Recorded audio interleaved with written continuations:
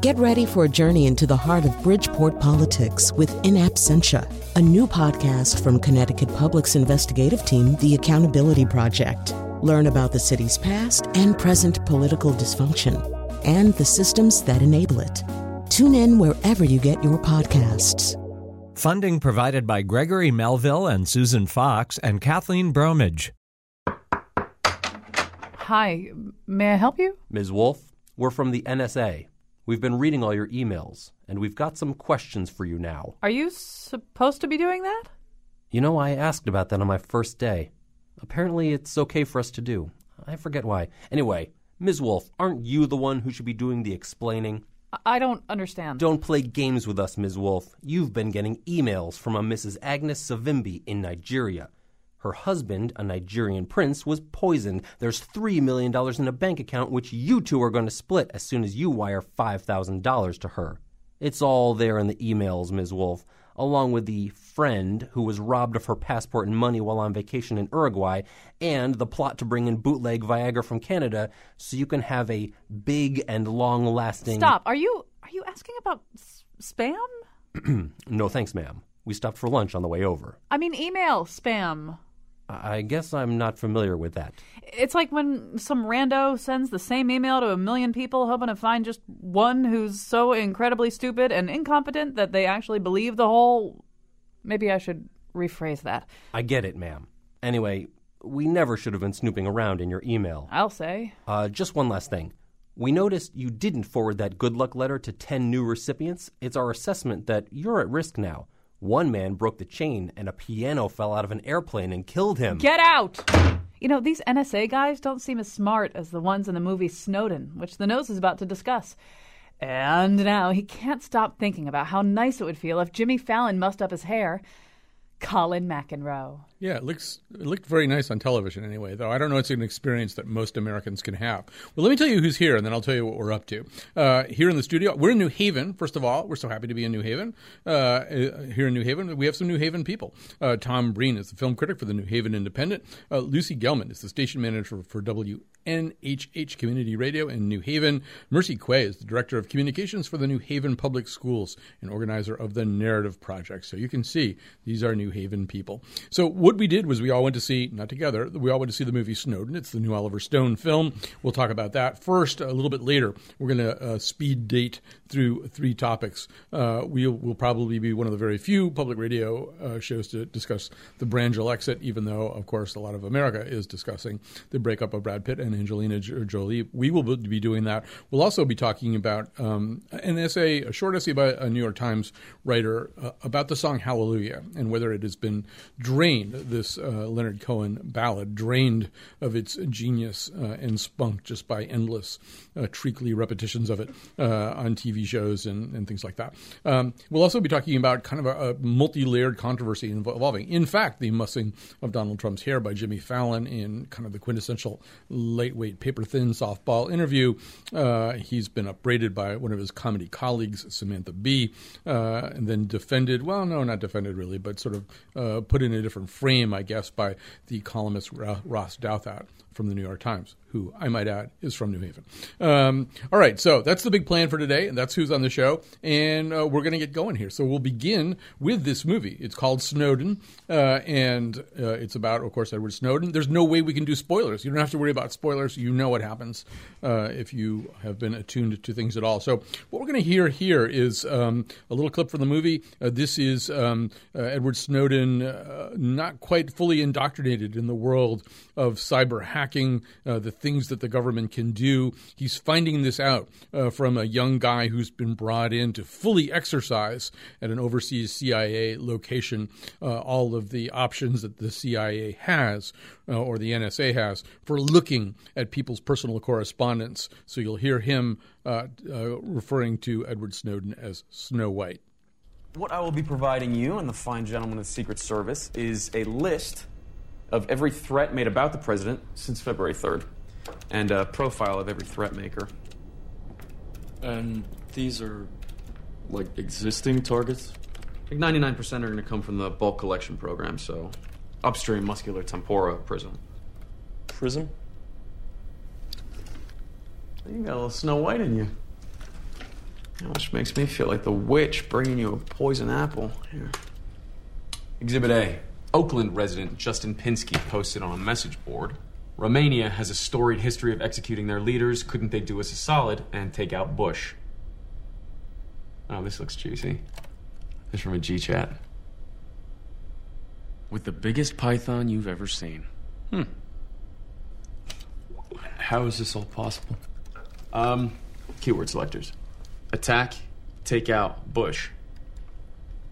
So think of it as a Google search, except instead of searching only what people make public, we're also looking at everything they don't. So emails, chats, SMS, whatever. Yeah, but which people?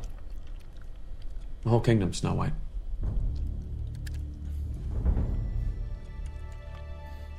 Cue ominous Oliver Stone music.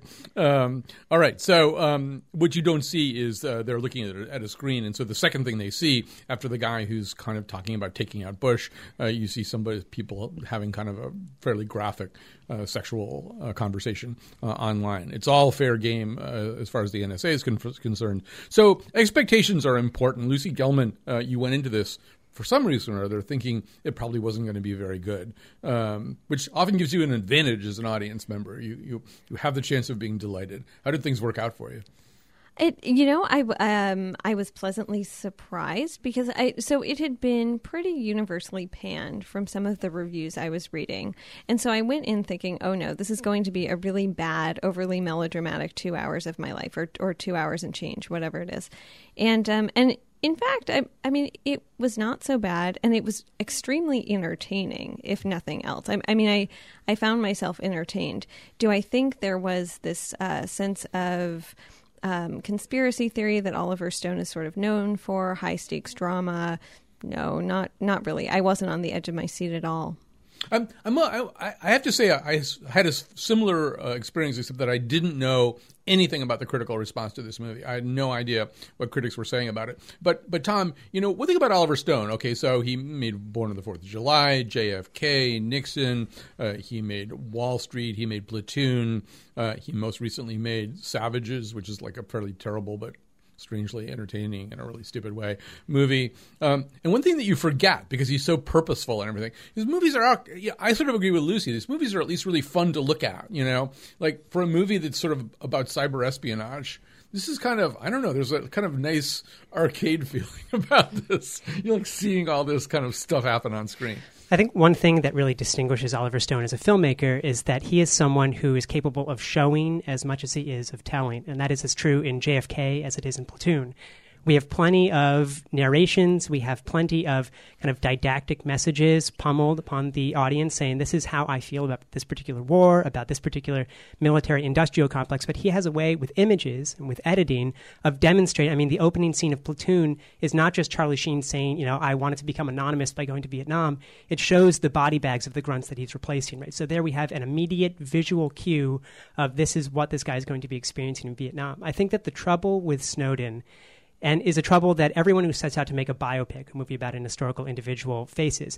And that is, how do you combat inevitability? People know what is going to happen. We know where the story ends up. And how do you keep it exciting? How do you keep it fresh? How do you keep it relevant? And I think that this movie is ultimately a hagiography, one that is not a story of a person, but a story of a saint. And that really cripples the filmmaking technique that Stone employs.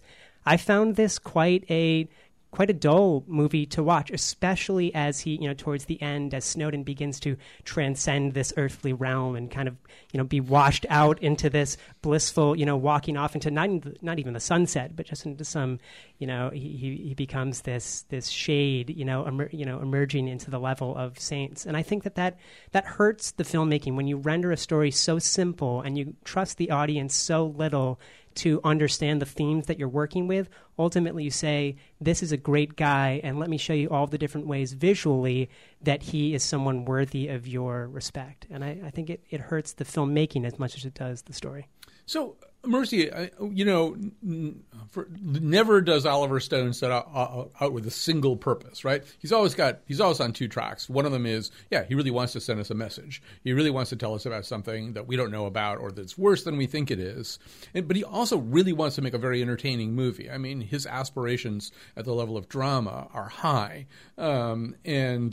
in fact, I was reading the lengthy New York Times Magazine piece about the making of this movie, and a lot of the struggle between him and Joseph Gordon-Levitt, who plays Edward Snowden, was that according to Oliver Stone anyway, Joseph Gordon-Levitt had an almost documentary approach to trying to incarnate Edward Snowden, and Oliver Stone wanted drama, drama, drama. So, it kind of worked for me and Lucy, the drama part of it anyway, not for Tom.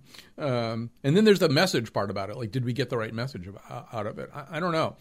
Were you either entertained or made sufficiently paranoid by this movie? So I was entertained, but first I want to start by saying, following Tom's response, I feel like anything that I'm going to say will just sound like I like it a lot, right? But I was entertained. I went to the movies by myself. I brought my notebook and my pen, and I didn't realize how dark it was going to be. That's one thing I will definitely say. So I mean, I have notes in front of me, but I don't know what most of them say. And I was entertained by the love story, which I often hate. I hate love interests, strategically placed love interests in movies. Here we have the benefit of it not being strategically placed, but actually being the story. And his girlfriend eventually joins him in Moscow, or rather Russia, which I think is, a lovely part of the story.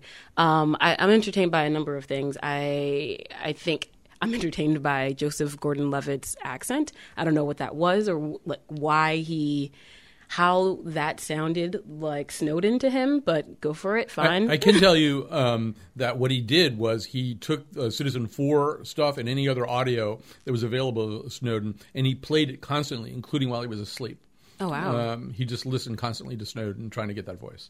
Oh, but wow. It didn't work for you. It didn't work for me. No, it felt weird. And I'm a fan. I am a fan of Joseph Gordon-Levitt, right? I loved him in Inception and 500 Days of Summer. I literally one day watched 500 Days of Summer all the way through in its entirety and then started it over. I didn't have anything to do that day, as you can tell.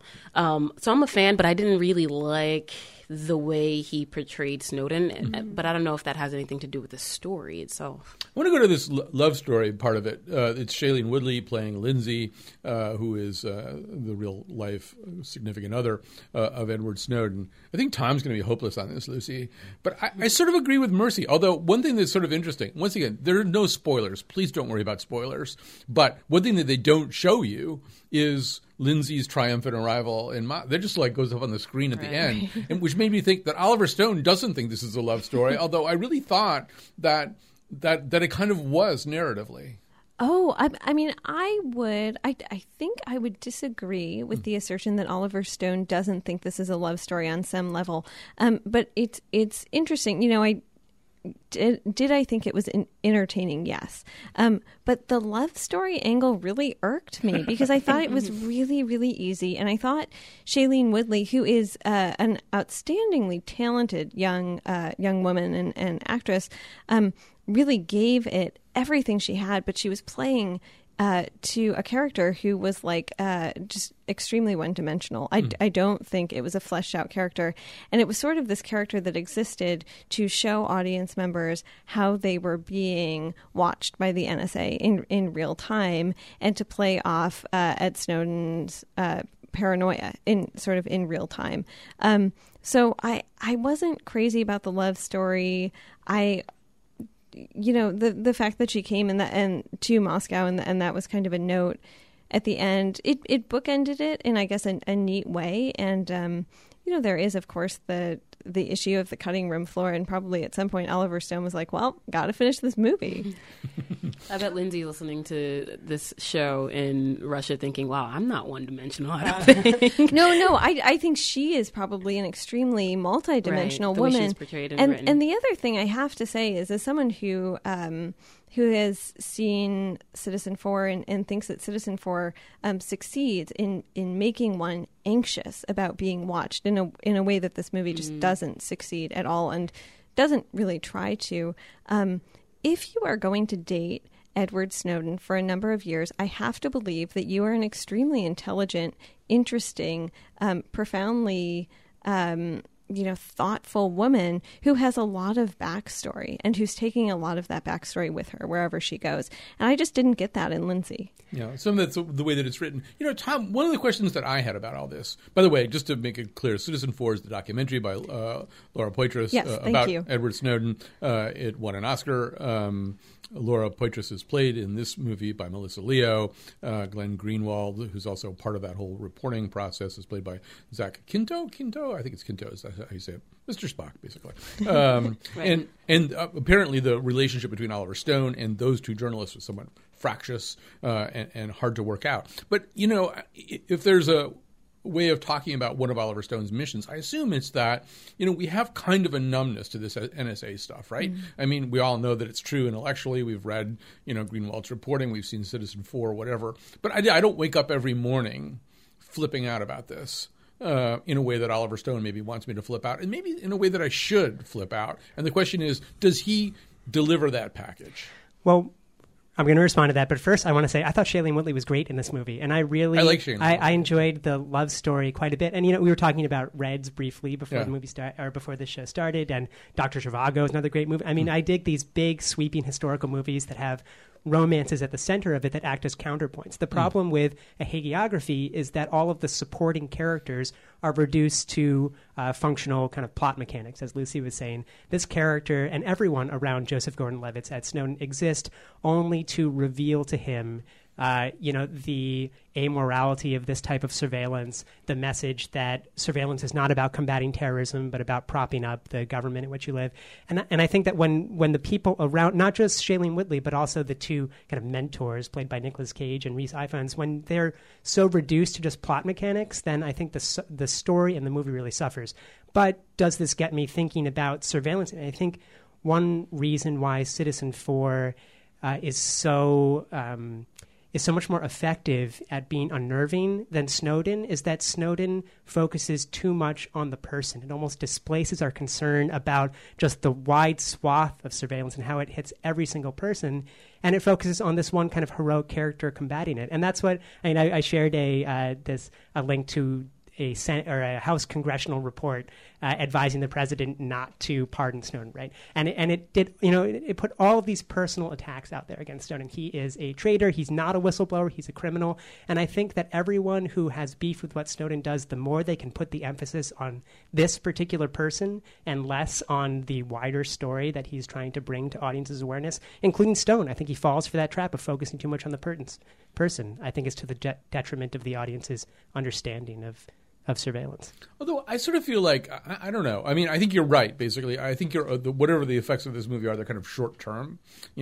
But I do feel like, I always feel like The Road Warrior was a great movie because I got out of seeing it at the multiplex and I just drove over parts of the parking lot that the little things that stick up at the end of the parking space and went over a curb, because I just thought, I'm just going to drive the way Mel does.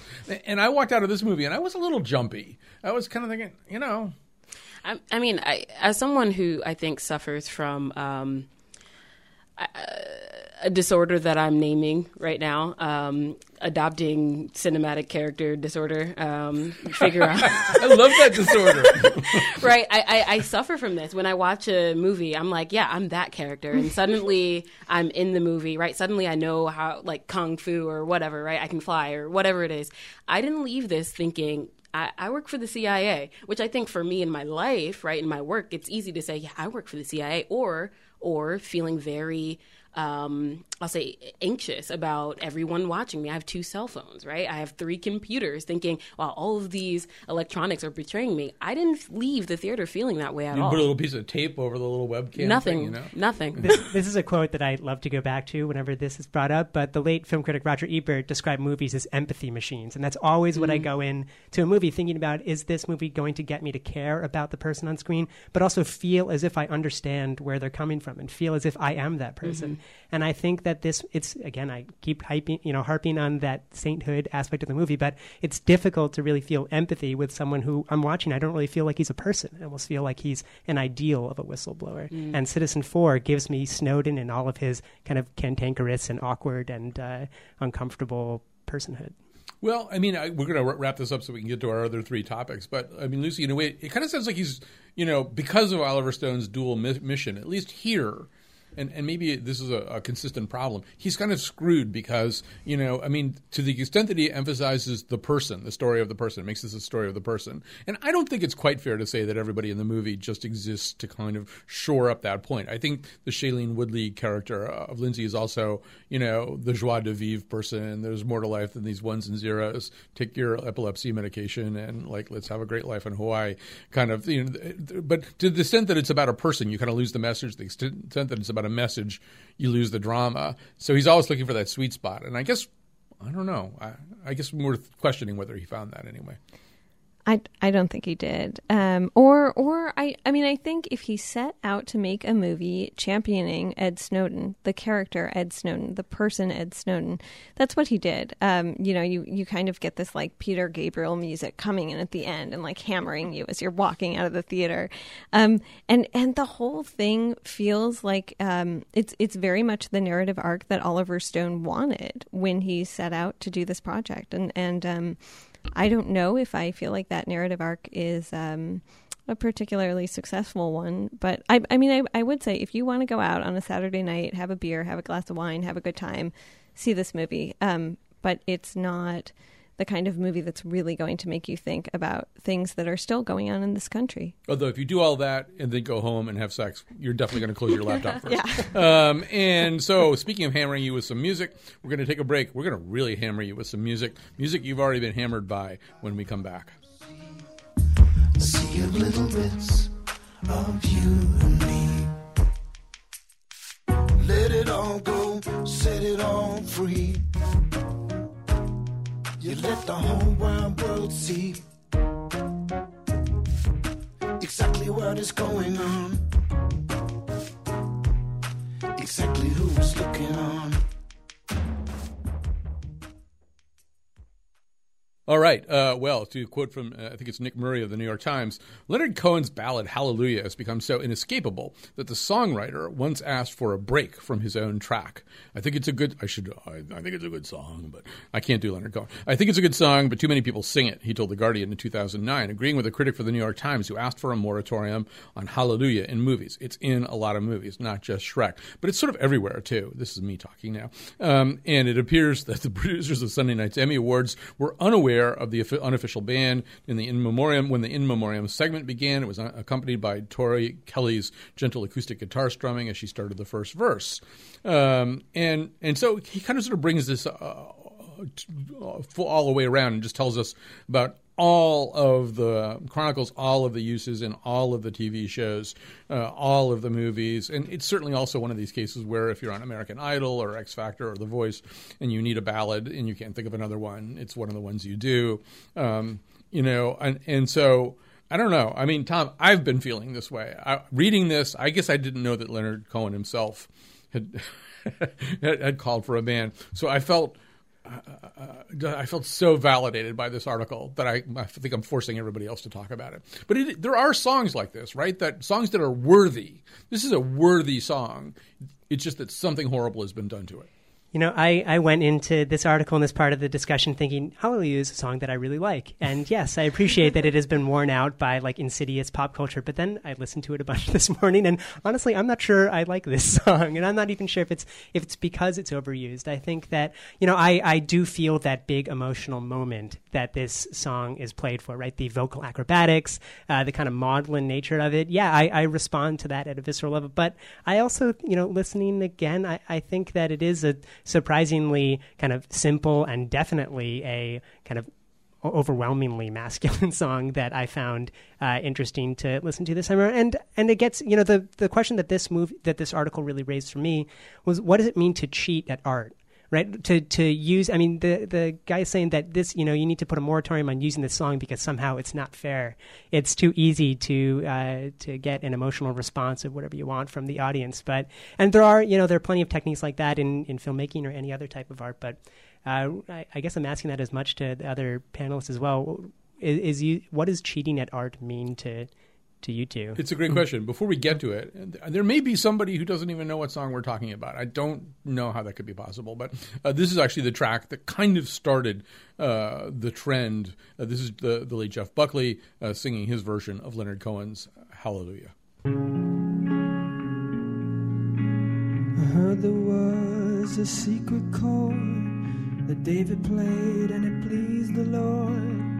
But you don't really care for music, do you? Well, it goes like this: the fourth, the fifth, the minor fall, and the major lift. The baffled king composing hallelujah,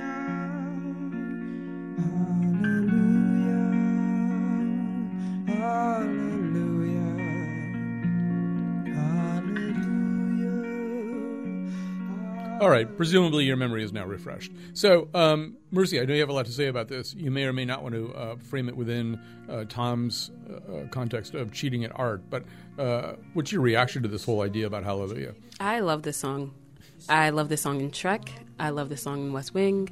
I love this. Give me any movie, any time, any cover. My favorite cover is Rufus Wainwright, or my brother's cover that he put on YouTube, right? Like, I love this song no matter who's singing it or where they're singing it or what they're singing it for. This might be the song I walk down the aisle to. It is misplaced in that context, but I don't care because I love this song. All right. So, well, I mean, and obviously you're not alone. I mean, it wouldn't be used the way that it's used if that were not the case. Are there songs that you would like? I also feel like Over the Rainbow, which is also a great song, but I mean, too many people in American Idol and everywhere else who can't think of another song, are driven to that. Are there any songs that really sort of bother you that way, that have been drained of their essence? Killing Me Softly, right? I mean, great song, right? My favorite version is Lauryn Hill's, but I don't think I can take it anymore. Wild Horses.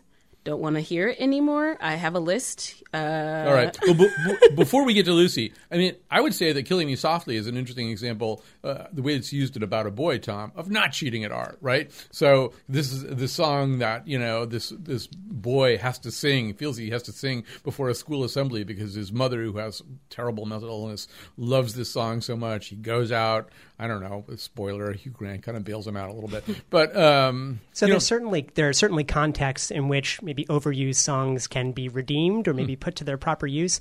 But I think that most of the different references that this article made to the use of Hallelujah was at the exact same type of emotional moment, or just divorced from any context, just in a singing competition, right? So if you know that you want to elicit a very specific response, which is kind of weepy reflectiveness or weepy reflection, then this is the one you go to. And I think that if About a Boy uses this song well, then all the more power to the the filmmaker who saw its potential to do something maybe a little bit differently or properly. But for the most part, this song seems to make it easy for abuse. Just to be clear, Killing Me Softly is the song that About a Boy uses. But so I don't know. It's tied at 1-1, Lucy.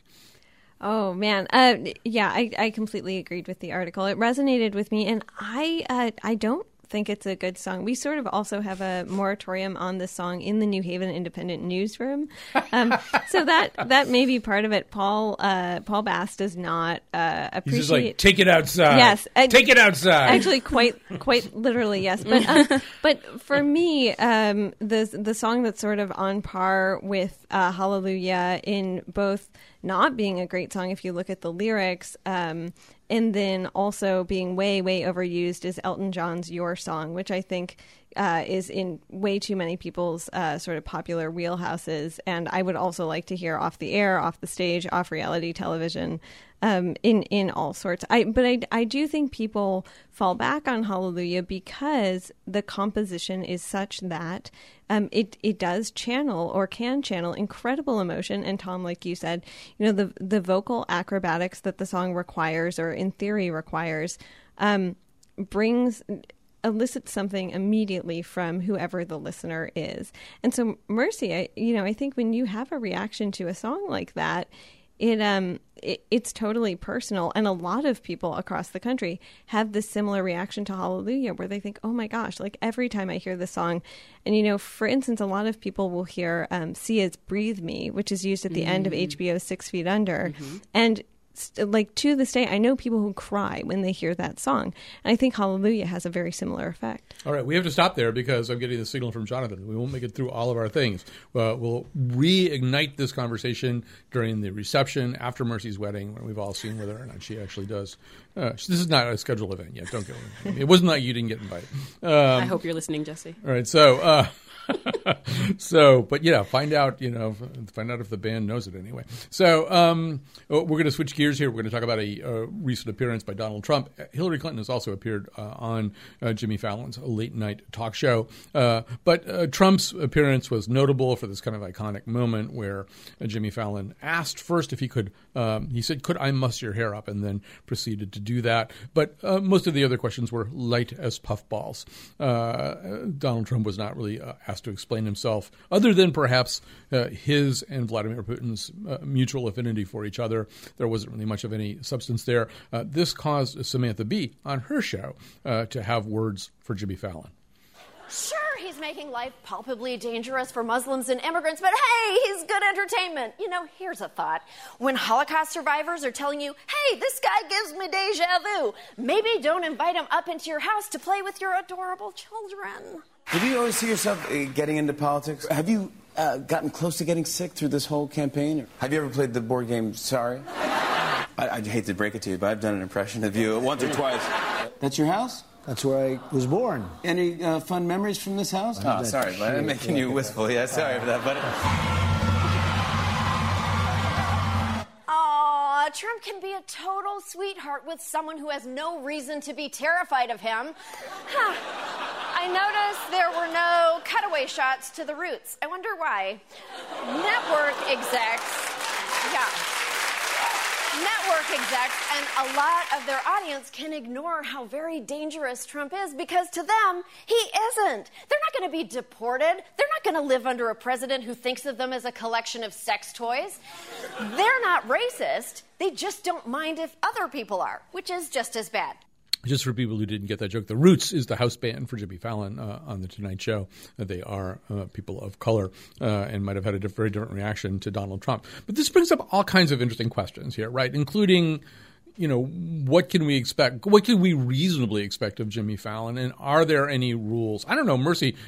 Usually I may have Lucy sort of make the final rulings about stuff, and I may still. But let's all, in our fumbling way, before we give it to her, try to figure out what's the rule book for all this stuff. I mean, he's not a journalist in my book, right? I think he's an entertainment late night show host, right? What more can you expect from him? I do think that there's something to her point that everyone has this responsibility to not play into him, to not give him airspace.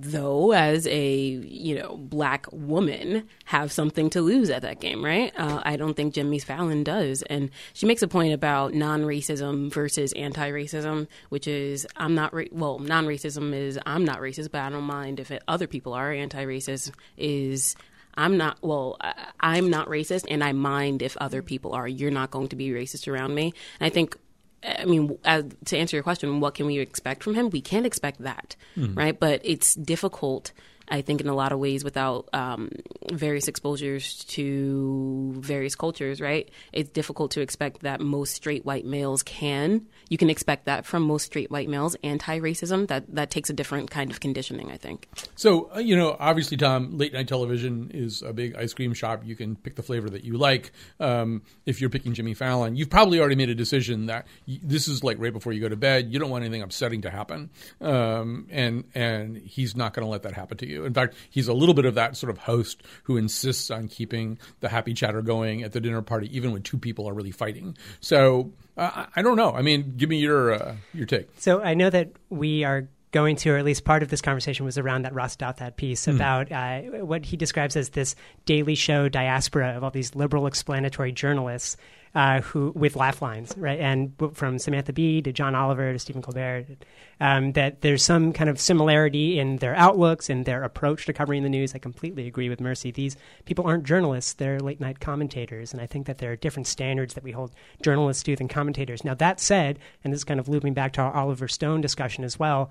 You can identify Samantha Bee or John Oliver as having an explicitly and a specific political point of view, but don't kid yourselves. When Jimmy Fallon lets Donald Trump on his show and musses his hair, that's a political statement. That is a political statement that it is okay to tolerate this person for his goofiness, for his camaraderie on a TV set, and it is okay to listen to what he has to say on the presidential campaign trail as well. And I think that this argument by Douthat, and for anyone criticizing the kind of late night similar liberal flavor hosts, to say that it's an incursion of this political attitude into previously apolitical spheres, that's absolute nonsense, because Jimmy Fallon, not just letting Trump on but being casual and fun with him is a political statement, and one that I really find abhorrent. Yeah, Lucy, my problem with the Ross Douthat piece is, he is sort of right that there's, actually, he says some of them have better lines than others and some joke more and hector less, but to flip from Stephen Colbert's winsome liberalism to Seth Meyers' class clown liberalism to Bee's blue stocking feminism to John Oliver's and Trevor Noah's lectures on American benightedness is to enter an echo chamber from which the imagination struggles to escape. I still don't think that's the problem, because Dick Cavett used to have people on who were liberal, who were conservative, who were horrible in some other way, and they would say things that were disturbing, and that would ignite a really interesting conversation. Now, that's obviously not the show that Jimmy Fallon is doing, but we know from Donald Trump's previous behaviors and appearances, you have to work to have Donald Trump on for 20 minutes and not have him say something horrible. He wants to say something horrible. Right. And so, the effort being made here, as Tom is saying, there's maybe an effort that unintentionally normalizes Trump, but he's also working very hard to conceal who Donald Trump really is, which Donald Trump never works hard to do. Yeah. I think, we've all said, or Tom and Mercy have already said, Fallon isn't a journalist, and so maybe we shouldn't expect journalistic standards of him. But two things. So the media kind of made Trump what he is by playing into this buffoonery for a really long time, and he's part of that media. But also this kind of like game playing back and forth with Trump when he's on your show is tantamount to lying by omission or something like that. And so I do think that Fallon had more of a responsibility to either have Trump run his mouth and say something terrible and, boom, this is who I am, or to be a little bit more hard-hitting. But I also don't think the stakes are that high for him as a white dude in this country. he is not the person who's going to suffer greatly under Donald Trump. It just makes me so uncomfortable to know that in a month, Fallon, we're all going to be watching the I stole my kids' Halloween candy skits from Jimmy Fallon, and we'll have that moment of, oh, remember that? And then Donald Trump could possibly be one of those remember that moments on Jimmy Fallon, and that makes me really uncomfortable. All right, we have to move on. We don't have much time for this at all. This is the topic that Lucy Gilman almost succeeded in murdering in its cradle.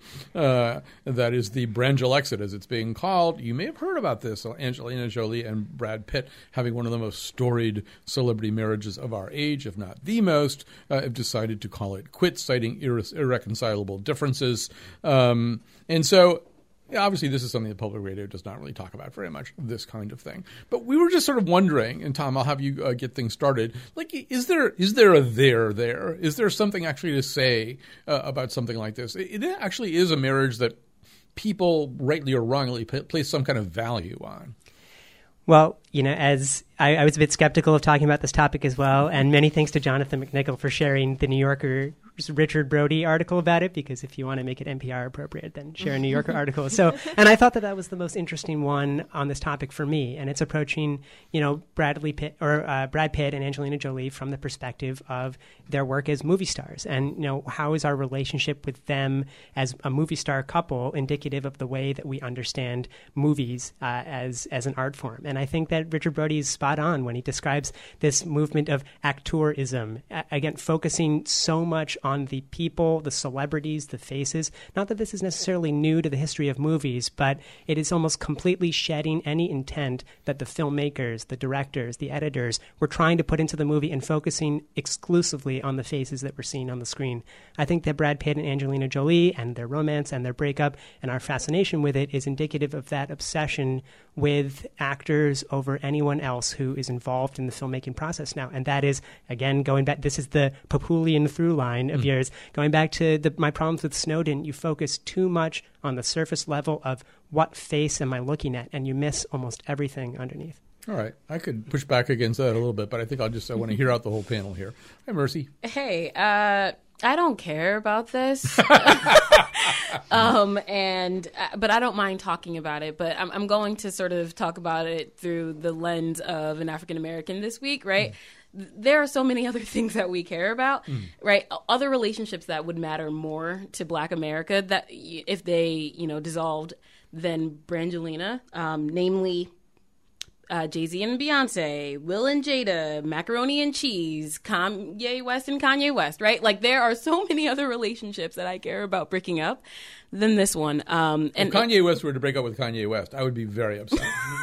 Exactly, right? Yeah. That's, I don't understand. And I sort of tuned out a little bit. I wasn't as involved or consumed with all the coverage around this. And I don't get it, to be honest. All right, Lucy?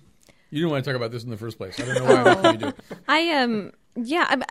I think, Mercy, your point of, for instance, Jay-Z and Beyonce, and I even wonder if there was the same, national, I don't want to say mourning or uproar, but something in between when Lemonade came out, yes. And there was kind of this, whoa moment. And if it was the same thing, if it felt different, for me, I think the article in Vox.com said, we are so sad, we being the American public, although not me, are so sad about Brangelexit, Brangelina, whatever, because they are celebrities that we could see being. And I think it's actually that some people are so sad to see this relationship come to an end because that couple in some way approximates like normal human beings within this bigger framework of Hollywood. But it's also just like, to me, the divorce. It's sad when people get divorced, sure, but it's not ruining my week certainly, and a lot of other things are. Well, focusing on movie star pair-ups isn't anything new. Obviously, there's Bogey and Bacall. There's Katharine Hepburn and Spencer Tracy. I do think I don't care either, honestly. I'll be honest with you, but I think if people do care, it's kind of this idea that like these two people seem like a team, and they had projects that were on the screen, but they had the projects that were off the screen. They had all these humanitarian stuff. There's this sort of idea like, wow, that's what like a high functioning couple, maybe even doing something a little bit more important with their celebrity might be. And so, yeah, if people are sad, it's probably like, okay, so that model doesn't work. If those two wonderful kids can't make it work, what chance do the rest of us have? But of course, everyone, in their own lives and their own circles has that high functioning couple. They have, someone who is an example of, people who are together, who just derive some kind of synergy and then are selfless in their relationship. I think what makes this relationship different, again, is celebrity. That is the one factor, and that's the key factor. And how is our relationship with celebrity? How does it distort our perspective on the world? Again, it's focusing on those faces and not the people around us. I can't argue back against that. All right, we've got to take a break. We'll come back after this.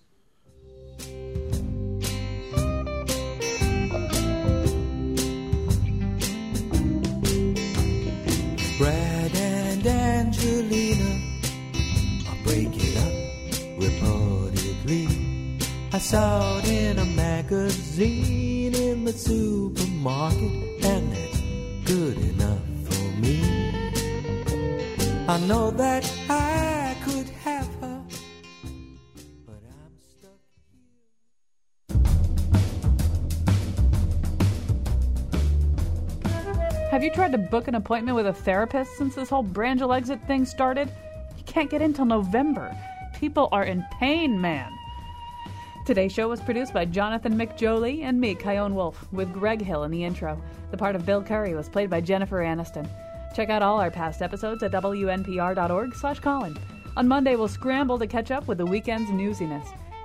And now, back to Colin. All right. We have here on our New Haven headquarters on beautiful Audubon Street in New Haven, Tom Breen from the New Haven Independent and Mercy. Oh, I don't even have your IDs up in front of me anyway. Well, Mercy Quay and Lucy Gelman, who are both very familiar to listeners of The Nose. This is Tom's first time on The Nose. This is really fun. No, actually, you were on the one we did from the study, right? The Oscars. Yeah, the Oscars one. Okay, so it's time to endorse things. Lucy, what are you going to endorse? Great. I have two quick endorsements. The first one is Colson Whitehead's The Underground Railroad. It's a relatively new book. I think it came out in June of this year. And it looks at the Underground Railroad but adds magical realism to the text. It's beautifully written, and I can't say enough good things about it. The second is actually an interview between Laura Poitras and Ed Snowden and Brian Lehrer that happened earlier this year at Radio Love Fest in New York, so March of this year. But then that is on WNYC's website, and you can go listen to it. And I think it is really a very good reminder of all of the things that Snowden wants you to be paranoid about. All right. That was Lucy Gelman, station manager at WNHH Community Radio in New Haven. See, I looked it up. Tom, what are you going to endorse? I want to recommend a book called The Oliver Stone Experience, which came out in early August and is written by Matt Zoller-Seitz, who is the editor and publisher of RogerEbert.com and a film critic of note. And this is a big, beautiful book in which he interviews Oliver Stone about his entire career, his life, his service in Vietnam, his ascendancy as a screenwriter of movies like Scarface and Midnight Express, and then becoming this incredible an auteur who grappled with real history, not just the history of movies in the 1980s. And if I can single out any one moment, maybe this should be my endorsement, it is Oliver Stone's selection of Tom Cruise to play the lead character in Born on the 4th of July, which is just 3 years after he plays the lead character in Top Gun, in which he is the image of the young kind of Reaganite, eager to go off into the military and kill some bad guys American. Here in Born on the 4th of July, he plays almost the exact same character, except instead of killing bad guys, he kills women and children and then becomes permanently paralyzed. All right, Mercy, we dragged hammer and tongs some endorsements out of you before we went on the air. Yeah, I still have to apologize because I'm still underprepared. Maybe Hell on Wheels, right? I think that's... I enjoyed watching it. It's a show. I think it's actually now on either Netflix or Hulu or both. It is a show about Manifest Destiny and moving the railroads out to the West. And given the week we've had, I'm just going to endorse anti-racism. There you go. All right. So I'll quickly endorse, first of all, go see, if you're going to go see Snowden afterwards, wait until afterwards, read the piece in the New York Times Sunday magazine. It's about 3 or 4 weeks ago about the making of Snowden. It is fascinating. So many things about it are kind of hilarious. I won't even try to summarize them right now. And I know I've endorsed it before, but I'll endorse it again. One of the great Joseph Gordon-Levitt performances ever is in a somewhat obscure movie called Brick. It is a noir, a sort of California noir movie about high school kids, but it takes that whole idea very, very seriously. And Joseph Gordon-Levitt is this kind of disheveled high school Philip Marlowe who's always getting the stuffing beaten out of him or beating the stuffing out of somebody else. And it's more the former than the latter. He takes his lumps. It's just a great movie. I've watched it. I'm be embarrassed to tell you how many times I have watched Brick is the name of that movie. And now I'm going to break my rule about endorsements because I always ask people, endorse something that people can then see or access. And I'm now going to do the opposite of that. A lot of people can probably figure out when I'm talking that I live with somebody. I never tell you her name, and I'm not going to tell you her name now, but it is her birthday. And I will say that the people who do know who I live with and who I spend my days and nights with, when they look at us from the outside, I don't know if we're really like the Brangelina of West Hartford. I kind of doubt that. But looking at us from the outside, they'll often say to me, basically, boy, you won the Irish sweepstakes. Well, that's how it looks from the outside. Well, I've got news for you. From the inside, that is exactly how it is. I did win the Irish sweepstakes. And so happy birthday, Khaleesi. I absolutely feel like I'm very, very lucky to be in this relationship and to celebrate your birthday with you. All right. So I'll never do a sentimental endorsement like that again. Thanks very much to Tom Breen from the New Haven Independent, Lucy Gelman from WNHH in New Haven, where she's the station manager, Mercy Quay, director of communications for the New Haven Public Schools and organizer of the Narrative Project. We'll be back on Monday with a scramble. Thanks to Jonathan McPants. That's right. I see you on the radio.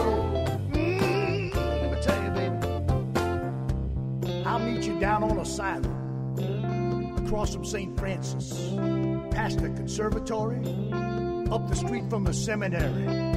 You know, it's a very, very, very cool place to hang out. Yeah. It's cozy, like a Cracker Barrel. Yeah, we all be laughing, talking, joking, talking about this and talking about that, and talk about everything as a matter of fact. Oh, yeah. Talk about Torrington, Vernon, Danbury, Waterbury, Alderberry, Woodbury, hitting on New Britain, Vernon, I already said that one, Avon, Farmington, yeah. On the radio. See you on the radio. On the radio, baby. You and me talking, laughing down on Collins, back and roll. I see you on the radio. It turns out the real reason behind the Angelina Jolie-Brad Pitt divorce is he said he kind of gets why people would vote for Trump.